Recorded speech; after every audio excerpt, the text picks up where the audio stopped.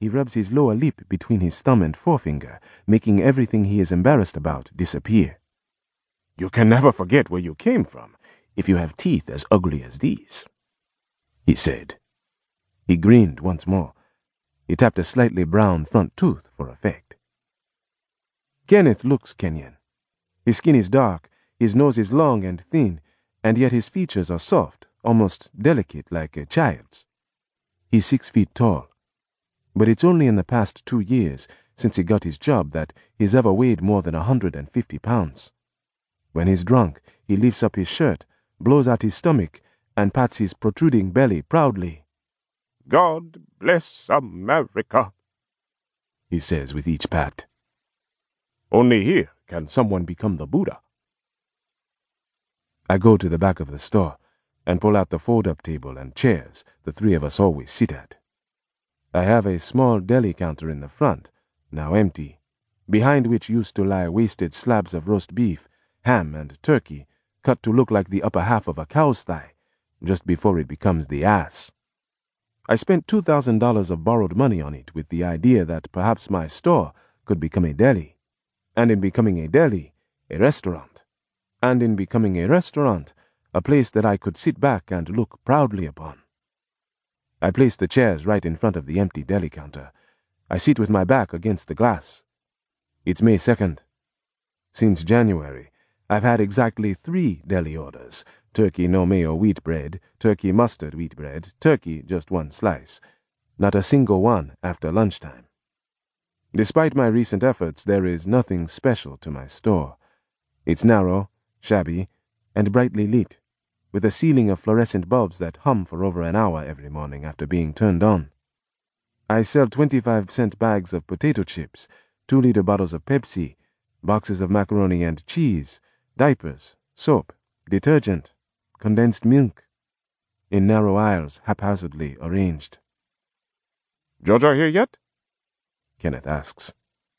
Some days it's Joe from the Congo, or Jojo Congo, or Congo Joe. "Not yet." "Africans. Congolese. You can never trust us to be on time." "You are." "I'm an engineer. I have to be precise. Precision is the name of my game. You say to be somewhere at 8:30. I'm there at 8:30. Not a minute later." He pulls out a bottle of Johnny Walker Black from his bag and places it on the table. "How was today?" he asks me. $373.84. Kenneth shakes his head mournfully at the number. Almost nobody comes into the store anymore. It's been this way for months now, with each month a little worse than the one before. Business is slow, money is tight, and ever since Judith moved out of the neighborhood, I've been opening and closing my store at odd hours, driving away what few regular customers I still have left. Recently, Kenneth tried to bring the subject up while we were alone in the store. He was looking at my accounts for April and shaking his head in dismay while tisking loudly to himself. There were 10 days last month that were marked with a red 0, days that I hadn't even bothered to open the store, or that I had closed before any customers had a chance to come in. "Why are you doing this?" he finally asked me. He held open the book so I could see exactly what he was talking about. "Do you even care?" I shook my head, not knowing how to explain to him that there were no one-word responses or common phrases that I could turn to for an answer.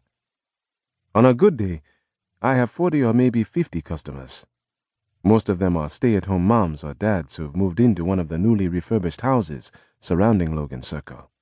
They stop in during an afternoon stroll with their children dangling around their necks like amulets to ward off age, sickness, unemployment, rain, death.